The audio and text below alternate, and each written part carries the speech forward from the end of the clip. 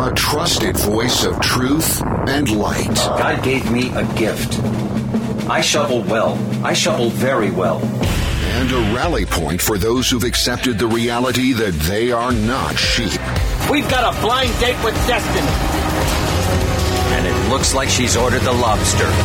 This is the Brian Hyde Show. Well, hello there, and welcome to the show. Glad you could find some time to sit and gather in Wrongthink, to revel in Wrongthink. It's what we do on a daily basis right here. Oh, I've got some great stuff to share with you today. I'm a little bit giddy, and I don't get giddy very often. So let's just kind of roll with it and see what happens. First thing I want to mention is, there was a couple of very positive things that happened in my home state of Idaho yesterday, and I'm just going to come right out and say one of them was the Idaho Supreme Court actually upheld Idaho's abortion law, which basically says abortion on demand, not a thing. There are some exceptions, if a mother's life is in danger, or in rare cases, where the viability of the child's survival is in question. Yeah, it may be an option, but simply for the convenience of, oops, I created another life and I don't really want to take responsibility. Sorry. Idaho is a red enough state that that's just not going to fly. And I'm not trying to rub salt in the wounds of those who are pro-abortion and think that no that's the highest expression of freedom. And I know there are a lot of people who feel that way. Nonetheless, it's very encouraging.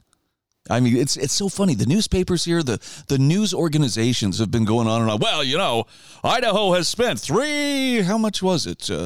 300 million, 30 million? I think it was 30 million. I can't remember. It's a pretty high amount on the legal battles that, lawsuits from Planned Parenthood and other pro-abortion groups, and the implication here is, well, that's taxpayer money being wasted on things that they shouldn't even be spending it on. And, of course, when Roe v. Wade was overturned last year in the Hobbs decision, there was a trigger law that took effect in Idaho, which was immediately, challenged by Planned Parenthood. That lawsuit went forward. They were asking, federal judges, well, please put this on hold, for as long as it takes, wink, wink, to figure out that this is unconstitutional. Well, the Idaho Supreme Court looked at it and said, nope, the abortion law is constitutional, meaning if you want abortion on demand, you're going to have to go somewhere other than Idaho in order for that to happen. And I know for some people you're going to think, well, gee, that just seems inconsistent with the idea of freedom and liberty. But look, we're talking about protecting innocent life. That is actually one of the functions that legitimate government is supposed to do. It's to protect life, liberty, and happiness. That includes innocent life. And, I know there's more to this. You can't just boil it down to a political question. There's a morality question, too.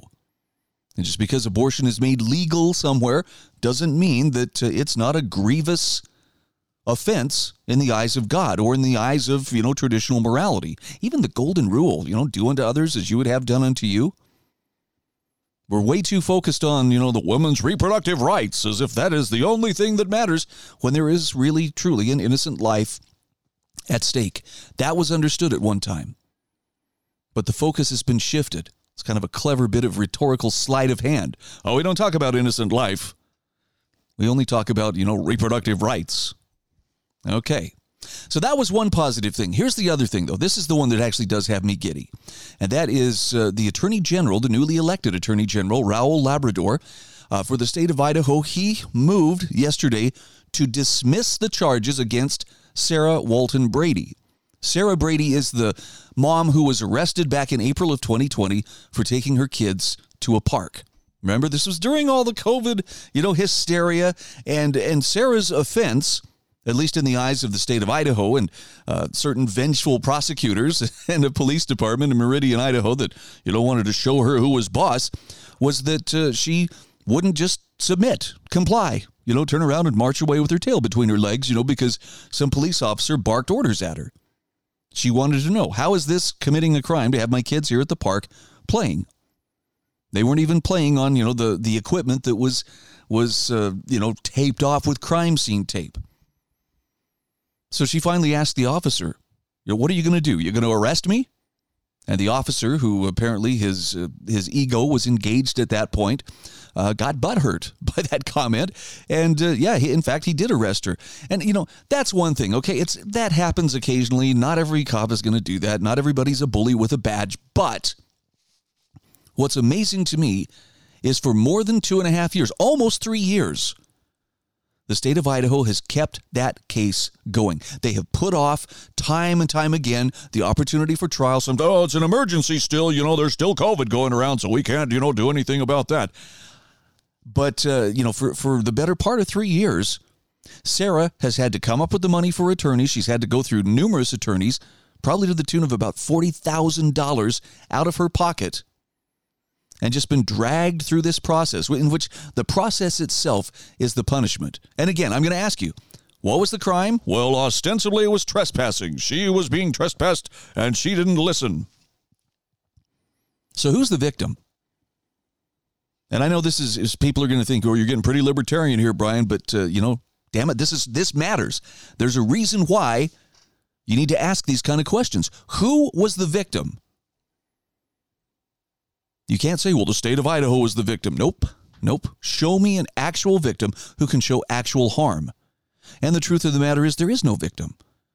She didn't assault anybody. She didn't harm anybody. She didn't damage any property. Nobody can show the victim. The only victim here was this butthurt cop's ego.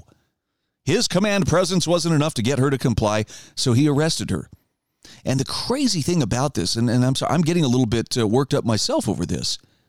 The mayor of Meridian, Idaho, the police chief of Meridian, Idaho are both, what a terrible thing, what a slap in the face for the attorney general to move to dismiss these charges. Really? Are you guys that petty? Are you that impotent and that threatened by the idea that, maybe one of our officers incorrectly applied an arrest? There was no law being broken. The officer simply escalated it to an arrest, and they have dragged this lady and her family. By the way, she's not a cop hater. She's married to a police officer. So, those who want to criticize her, she just must hate cops. Nope, sorry. I hate to pull the rug out from under you, but that's not the case. But they've kept this going for the better part of 3 years. And finally, an attorney general was in place who wasn't, slave to the machine, doesn't think that justice means that the state's will is enforced, and anybody who questions the state is punished for doing so. And Raul Labrador made it very clear. Look, given that there was no damage to property or person, given that she didn't even resist arrest, and given the amount of resources that have been spent on what is just a petty misdemeanor charge, it's ridiculous to continue pursuing this thing. And yet you have people in positions of power, political power, police chief, mayor, and there are others. The news media, by the way, is really freaking out about this. Oh, so we're just going to reward people's crappy behavior, huh? Oh, they are upset. Why are they upset? Because an injustice has just been thwarted. But they wanted to make an example out of her. And to me, that's the craziest part. So I sound angry. I'm actually very happy for Sarah. I'm actually going to be interviewing her later today on my Nowhere to Hide video cast, which I do for the Idaho Freedom Foundation. I'm excited to talk to her. You want to talk? Somebody has a right to be angry. Sarah has a right to be ticked off. Facing the power of the state, which has almost unlimited resources and time to just, not to convince you, but just to grind you down. By the way, they did offer her a plea deal. Why don't you just take the $50 fine and admit you were guilty? She didn't take it. And you may think, well, Brian, that would have been the easier thing to do. You're right. It would have been the easier thing to do, but it would have been at the expense of admitting to a wrongdoing that she didn't do. So she would have had to lie. She would have had to sell her soul, or at least a part of her soul, for $50. A $50 fine, and okay, now that we've proved we're right. I know Sarah's a little bit disappointed in some ways that it didn't go to trial. It needed to go to trial because a jury needed to turn around and stick this in the ear of the prosecutor and say, you are as full of it as a Christmas goose. This never should have been a case in the first place. And maybe not every juror would feel that way, but just remember, only one juror, just one, is all it takes to hang the jury. And then the state has to decide, okay, mistrial, what do we do? Do we come back and try this again? How far do you think they would be willing to take this? Based on the egos that I'm seeing involved, specifically looking at the Meridian police chief and the Meridian mayor, among others, and the outgoing or the former attorney general, Lawrence Wasden, I think they'd take it as far as they could. They'd make it last for years if they had to. They just can't find it in themselves to admit that they were wrong. Not just wrong, but spectacularly wrong. In the meantime, congratulations to Sarah. I got a great article, a great write-up by Brian Allman from the Gem State Substack, which describes those two victories for life and liberty that took place yesterday. If you need a little bit of encouragement, the bad guys aren't winning every battle. You might want to check that out. It's in today's show notes. This is the Brian Hyde Show.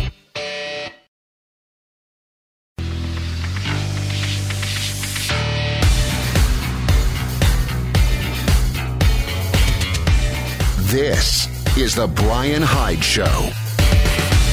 Hey, welcome back to the show.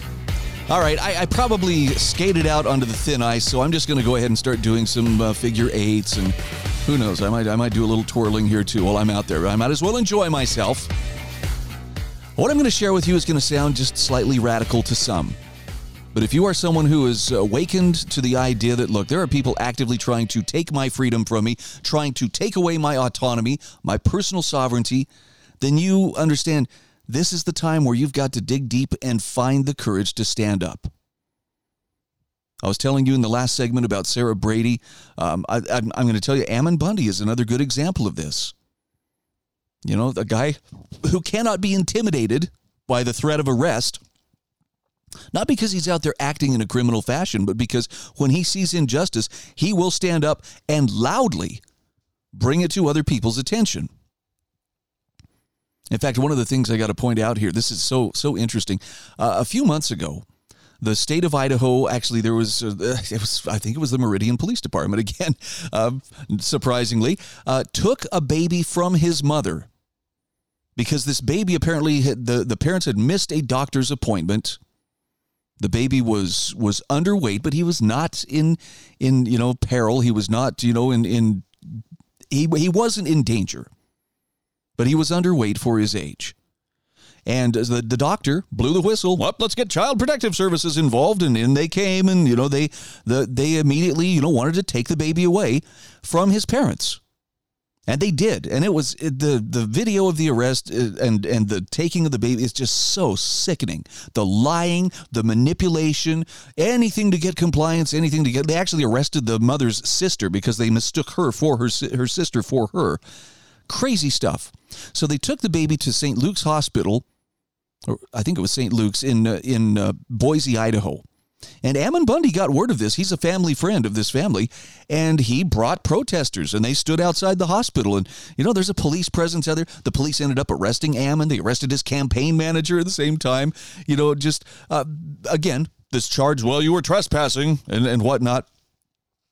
But people were protesting, and they did this with Sarah Brady's arrest too. People protested outside the homes of the police officer, I believe the judge, maybe even the hospital administrator. Now, peaceful protest. But what's crazy, and this was in the case of Sarah Brady, because there were those protests, the police chief in Meridian, Idaho is actually talking about, well, what we need, this new legislative session, we need to have laws passed that protect our public servants and make sure that nobody can protest outside their home. Now, I understand there are some strongly mixed, and actually I have friends on the freedom side who are like, yeah, that's crossing a line. I don't know. My mind is not made up on that because I believe that there may come a time where actually that is the most effective way. People peacefully protesting, even if it's just standing with signs outside the homes of people who are acting on the part of the state. These agents of the state, these actors for the state, need to be held accountable. Well, that's inciting violence. Yeah, in the minds of government bureaucrats who use violence to get their way, they love to play the victim. And so it'll be interesting to see if somebody does, in fact, suggest a law or introduce a bill that, well, you can no longer protest out here. But here's my point. People standing up are not doing so because there's some radicals who are just out there, the troublemakers. That's all they are. They're just trying to cause troubles with an otherwise perfect system that's just working to serve the people. They are truth warriors. And that's the choice you and I have in front of us. And in fact, there's a great article from Dr. Robert Malone, MD, Victim or Truth Warrior during 2023. See, a lot of us right now are struggling with the idea that I'm kind of helpless in the face of all this. What can I do? I'm not a lawyer. I'm not a politician. I don't have any real power. But you do. And that choice is, will you just sit back and be a victim who does what they are told and has to just kind of go along because, what can I do? Or will you be a truth warrior? Now, I mention Sarah Brady, I mention Ammon Bundy as examples of that's what truth warriors have to do. Now, you'll note both of them have been arrested for standing up for truth. And I'm not trying to tell you that, therefore that means they cannot be trusted. After all, anybody who's been arrested must be a criminal. We live in a time where a person who is going to stand up for truth is going to, they're going to realize very quickly, Alexander Solzhenitsyn, when he wrote in the Gulag Archipelago, actually, I don't remember if this was in the Gulag Archipelago, but the author of the Gulag Archipelago noted, to stand for truth is nothing. For truth, you must sit in jail. We live in such a time today. And so before you automatically look down on people, well, they've been arrested, they must have done something wrong, you got to understand, no, it's just that the system is that out of control. And if you're going to be a truth warrior, that's one of the possibilities you may have to consider. Would you be willing to be arrested to stand for truth? The very threat of arrest gets most people to, that's yanking their leash. The enforcers are just trying to cow you back into submission. But a person who can peacefully stand their ground, they're going to stand firm. Now, Dr. Malone actually has 3 very key suggestions about what can you do when you're feeling overwhelmed, when you feel like there's nothing you can do to stop what's going on. He has 3 suggestions. First one is learn about 5th generation warfare. And he says, don't be intimidated by this term. You're going to learn that this is something that you already know a lot about. If you're active on the internet, if you're on social media, you already understand a lot about crowd psychology, trolls, bots, swarm decision-making, and the power of influences to help set the framework for how we see the world, how we interpret that fire hose of information coming at us. He says, think of it as akin to learning about how Madison Avenue advertising agencies manipulate you and your children to eat processed foods, to drink sugary drinks, etc. Learn so that you can recognize their advertising tricks when they pull them. Advertising is typically deployed in corporate media because that's central to the corporate media business model. And what our governments and the pharmaceutical industry, as well as our military and intelligence agencies have been doing to us, is like deploying the most powerful advertising campaign in the history of the world on all of us over the last 3 years. So he says, know your enemy, his strategy, his tactics. His mission and goal is to control what you think, believe, and feel, basically to control your soul. And what he's pointing out here means 5th generation warfare is what's been deployed on you by your government. He gives some very solid examples, lots of articles you can follow up on to confirm this for yourself. The second task, and I think this is a really important one, find a way to forgive those around you that have been hypnotized. He says, as far as I'm concerned, those who seek revenge should first dig 2 graves. I'm absolutely not advising that we should have a truth and reconciliation commission and just forgive and forget those who've done this to us. But he says those who did cooperate with government in deploying these thought weapons will continue to do so in the future unless we find a way to stop them. But he's not talking about the ones who are actively pushing this 5th generation warfare. He says, I'm talking about your brother, sister, mother, uncle, grandfather, your fellow workers, the ones that have not been able to penetrate that fog of information war like you have. He says, learn to park your anger when you engage with others who aren't quite awake. That is super good advice. Third task, learn to deploy 5th generation warfare strategies and then do so again and again. Practice makes perfect. So he says, keep these things in mind. Commitment to integrity, respect for human dignity, always striving to build human community. You are not powerless. In fact, he says, learning information warfare tactics is kind of like learning martial arts. You can become a powerful weapon. So use that weapon wisely, but don't allow yourself to be victimized. What that means is you've got to be able to discuss and persuade others of the truth as you know it. Maximal impact with minimal energy. So in the line of the grocery store, at work when you're just chatting with a colleague, on social media, every single one of us can be fifth-generation warriors. I'm not trying to give myself a battlefield promotion here, but I absolutely embrace the idea that I am a truth warrior. Not fighting against the truth, but fighting for the truth.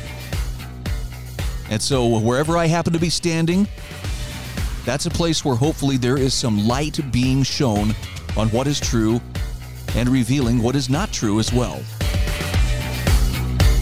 This is The Brian Hyde Show.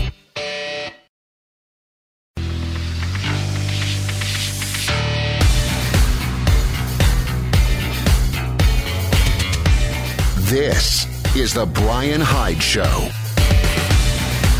All right, welcome back to the show. Again, I encourage you, please go to my website, thebrianhydeshow.com. What I would like you to do is subscribe to my show notes. That great article by Dr. Robert Malone, Will You Be a Victim or Truth Warrior During 2023? That's an essay that's worth reading. It's a fairly lengthy essay, but it has so many resources. Dr. Malone, this is one of the things I do like about him. He's very thorough.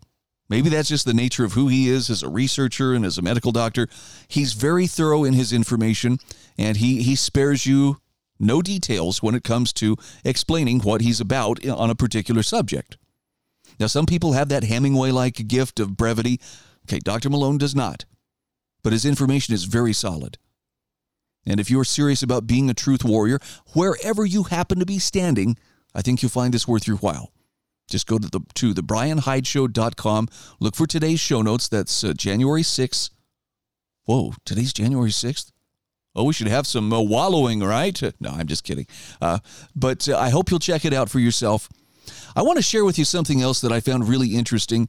We're about to learn for ourselves that while history doesn't exactly repeat itself, sometimes it rhymes. And Doug Casey has an incredible breakdown of the parallels between the decline of Imperial Rome and the decline of the U.S.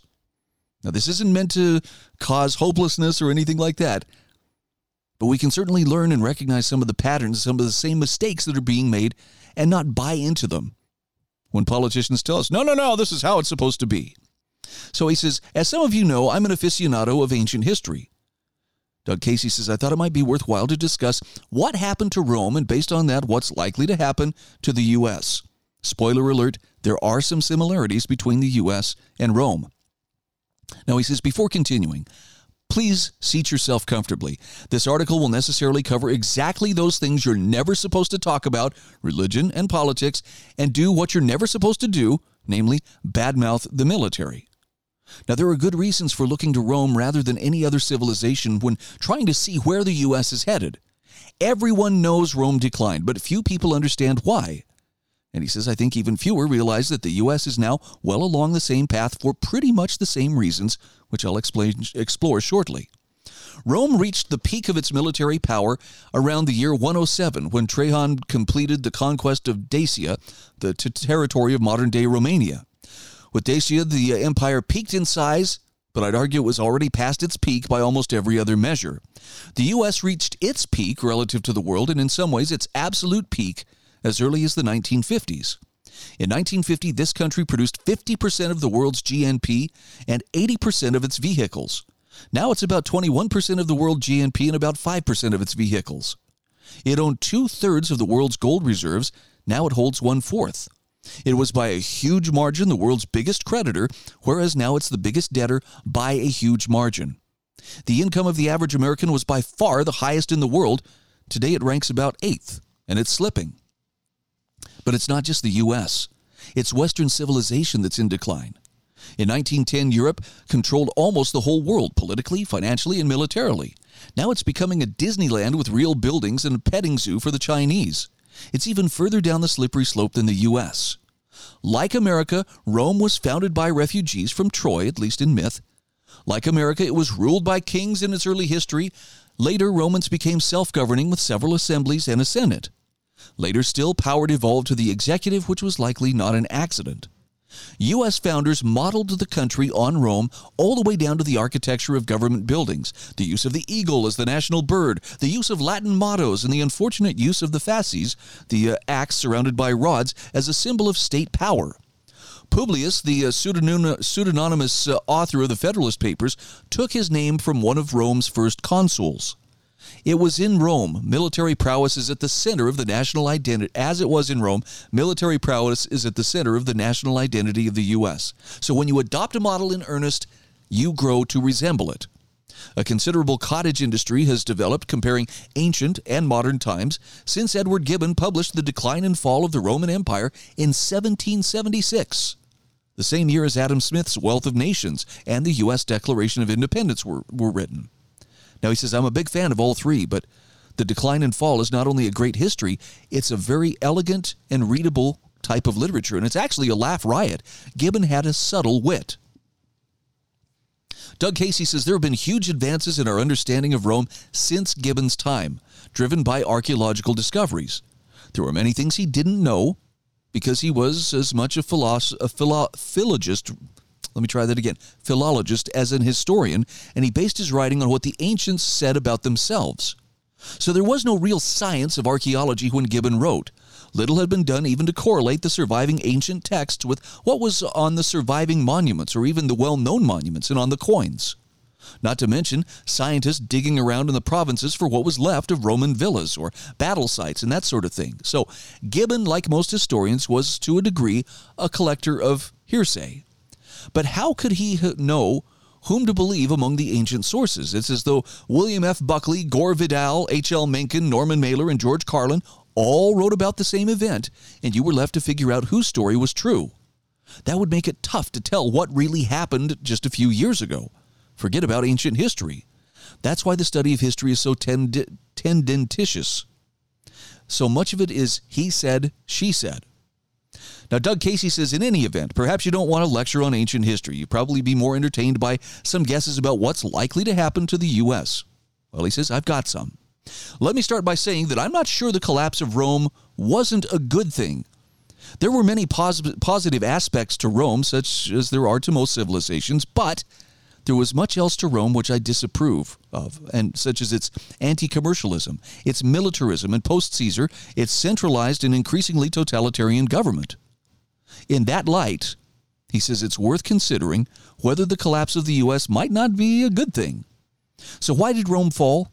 Well, in 1985, a German named Demant assembled 210 reasons. And now he says, I find some of them silly, like racial degeneration, homosexuality, excessive freedom. Most are redundant. Some are just common sense, like bankruptcy, loss of moral fiber, and corruption. Gibbon's list is much shorter.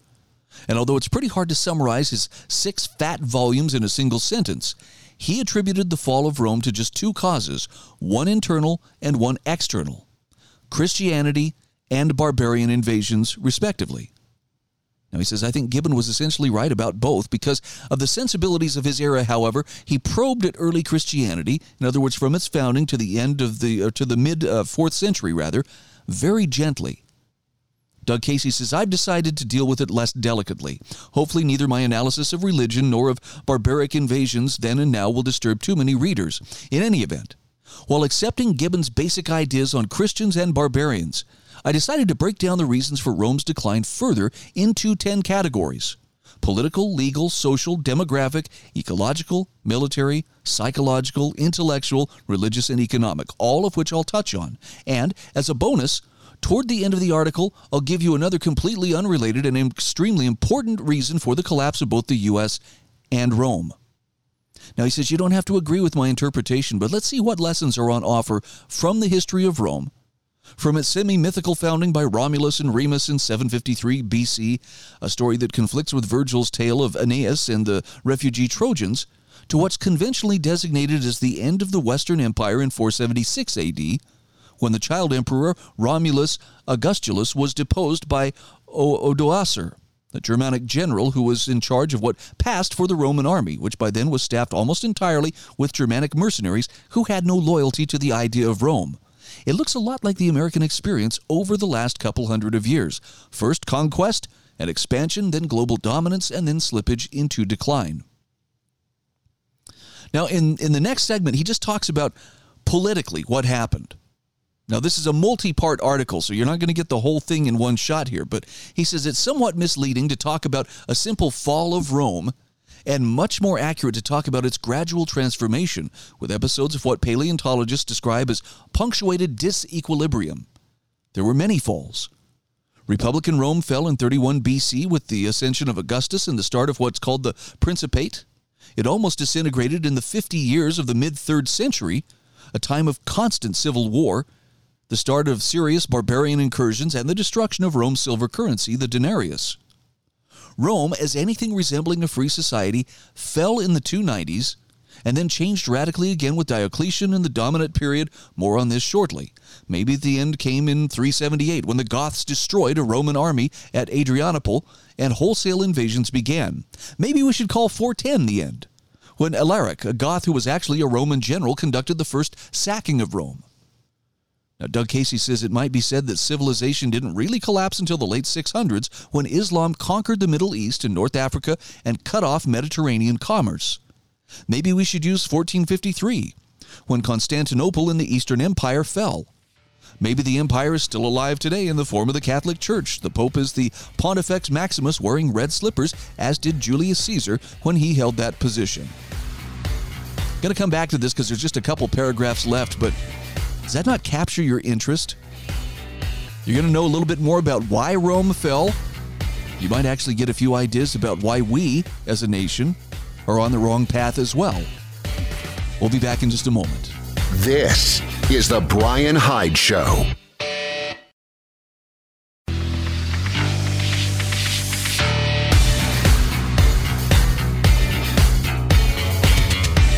This is The Brian Hyde Show. All right, welcome back to the show. Again, I'm sharing with you this article by Doug Casey, The Decline of Empire, Parallels Between the U.S. and Rome.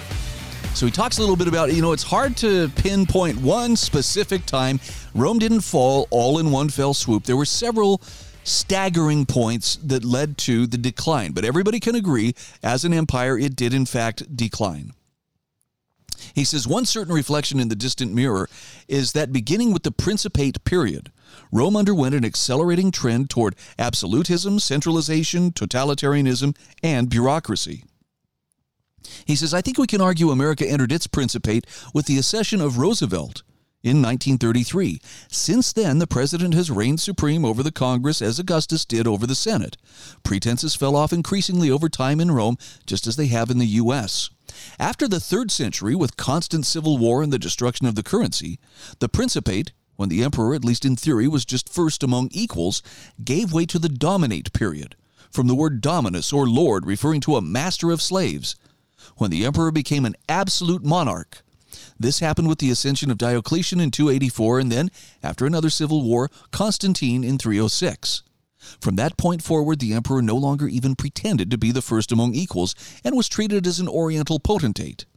The same trend is in motion in the U.S., but we're still a ways from reaching its endpoint, although it has to be noted that the president is now protected by hundreds, even thousands of bodyguards. Harry Truman was the last president who actually dared go out and informally stroll about D.C. like a common citizen while in office.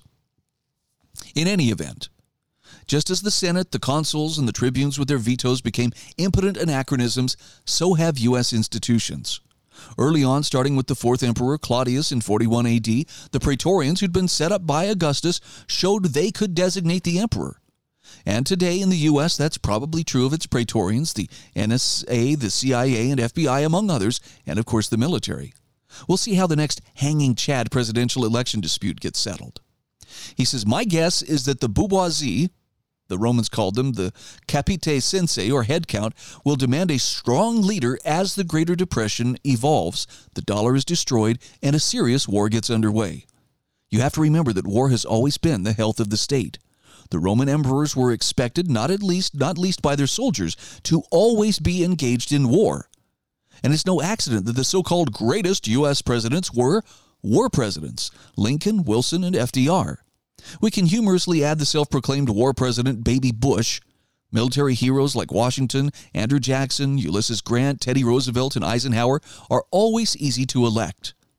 He says, my guess is that a general will run for office in the next election when we'll be in a genuine crisis. The public will want a general partly because the military is now by far the most trusted institution of U.S. society. His likely election will be a mistake for numerous reasons, not the least that the military is really just a heavily armed variant of the Postal Service.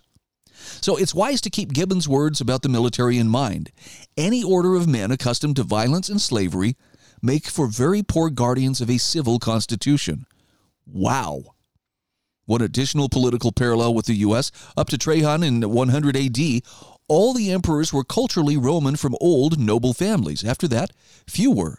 I mean, the U.S. now has had its first Kenyan president. Just kidding, of course. And from here, he says this will be continued next week. Kind of sparks your interest. I'm interested to see what he says. I will plan on sharing that here on this program as well. But for now, you can check out the first installment of this in today's show notes at thebrianhydeshow.com. All right, 3 quick things I want to touch on here. Dr. Jordan Peterson is now being told he must submit to mandatory social media communication retraining. They're talking re-education, or he's going to lose his license to teach or practice psychology. Got a great article from Dr. Peter McCullough on the details about Peterson being accused of heresy by the Ontario College of Psychologists. Okay, we were talking about truth warriors earlier. If you're going to be a truth warrior, you have to be prepared to suffer for your beliefs. Jordan Peterson is about to be stripped of his credentials to practice psychology, or I presume to teach psychology in Canada. I think he's a popular enough guy that he could probably find citizenship here in the U.S. pretty easily. But I don't know, maybe that would be defeating, what he's standing for. He's definitely standing against the Canadian authorities. The Ontario College of Psychologists is upset that Dr. Jordan Peterson has been so outspoken against the boy tyrant, Justin Trudeau, in social media posts. Now, personally, I think he's been spot on. I think Peterson has been spot on in calling out Trudeau. And I was going to say I have nothing but contempt. I'll just put it as I have no respect whatsoever for Trudeau. He is a really good harbinger of where the World Economic Forum and its cronies would like to take us. And the Canadian people, unfortunately, are getting it good and hard. That's a tragedy. All right, another article I want to share with you. It's the idea of where have all the voices for liberty gone? Clearly, those who despise liberty have made some pretty big strides in the last 3 years. Got an article here from Michael Lesher. This is from the Brownstone Institute, asking, where have the voices of liberty gone? And we're not just talking the national voices. It's the idea that we need to stand together against the common threat. If we'd stood together, Solzhenitsyn said, back in the 40s when he was arrested, if only we'd stood together against the common threat, we could have easily defeated it. So why didn't we? Solzhenitsyn's answer was, well, we didn't love freedom enough. Now, what Lesher points out here is that for us, the common threat that we face is a lot weaker than the one Solzhenitsyn had in mind. But the point is, we don't need weapons to fight it. In fact, weapons would only get in the way. What we need right now are voices, lots of them, raised in protest every time a bureaucrat or a tame Ivy League expert or lying journalist or a shyster in sheep's clothing tries to rob us of one more bit of our human dignity, one more inch of our civil rights. Then we need to clamor for all we're worth while there's still time. And Michael Lesher asks, do we love freedom enough for that? Okay, I don't want to make this self-serving, but this is why my company that I established, when was it? 5 years ago. 5 years ago, I incorporated a little company called With One Voice, LLC. And it may sound like, with one voice, your voice, of course. No, I'm not talking about with my voice. My goal in what I do, and I have a lot of different projects going at any different time, but ultimately my goal is to bring people together on things that matter, like freedom, for instance. And to help people understand why they matter to the point that they're willing to set aside their differences and speak, or if need be, cry out, or if need be, to pray with one voice. Because we agree this is what matters most of all. By the way, don't underestimate the power of crying out with one voice to the Creator. I think a lot of our problems could be solved if people could find the humility and draw strength from that source. But that's something that cannot be imposed from the top down. It can't be something that you're coerced into doing. That's a recognition that has to come from each individual heart. And I got to work on it the same as anybody else. But that's what I'm about. I want to bring us together so that we can speak with one voice on those things that matter most. I've also got a great article here. This is from AmericanThinker.com. D. Parker explores the question of how to defy the fascist far left in their plans to destroy the U.S. Now, that sounds very militant to some, but this is actually some really good advice. You've got to be willing to recognize what's happening, for starters. I can't believe that there is anybody who could look at what's happening to our nation and still feel like, nah, I think everything's okay. This is pretty much, on track. Or if anybody's causing trouble, it's the people who are speaking up and, clamoring for freedom. Those selfish SLBs, I don't know how anybody could look at what our Congress has just done. Where they've passed this $1.7 trillion spending bill that very heavily influences and protects their friends in the welfare, warfare state, while indebting further generations of Americans that haven't even yet been born and enslaving them with debt that they will be forced to pay off, and they have no say in the matter. How could anybody look at that and say, yeah, well, that's okay. That's the way the founders wanted it.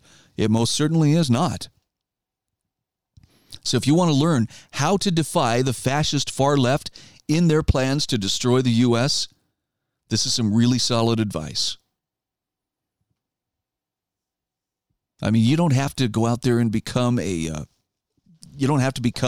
disagreeable, conflict-driven person. You just have to be somebody who's clear on what they stand for, what matters, and where you are willing to draw the line and say, look, I'm not yielding another inch. You got to be willing to suffer the discomfort of breaking with the crowd, because the crowd, for the most part, is going to go along. It's safer. It's more comfortable. Besides, I'm sure they're just trying to help us, and if anything really kooky was going on, well, I'm sure the news media would tell us about it. I suspect you know better. So let's be warriors for truth. This is The Brian Hyde Show.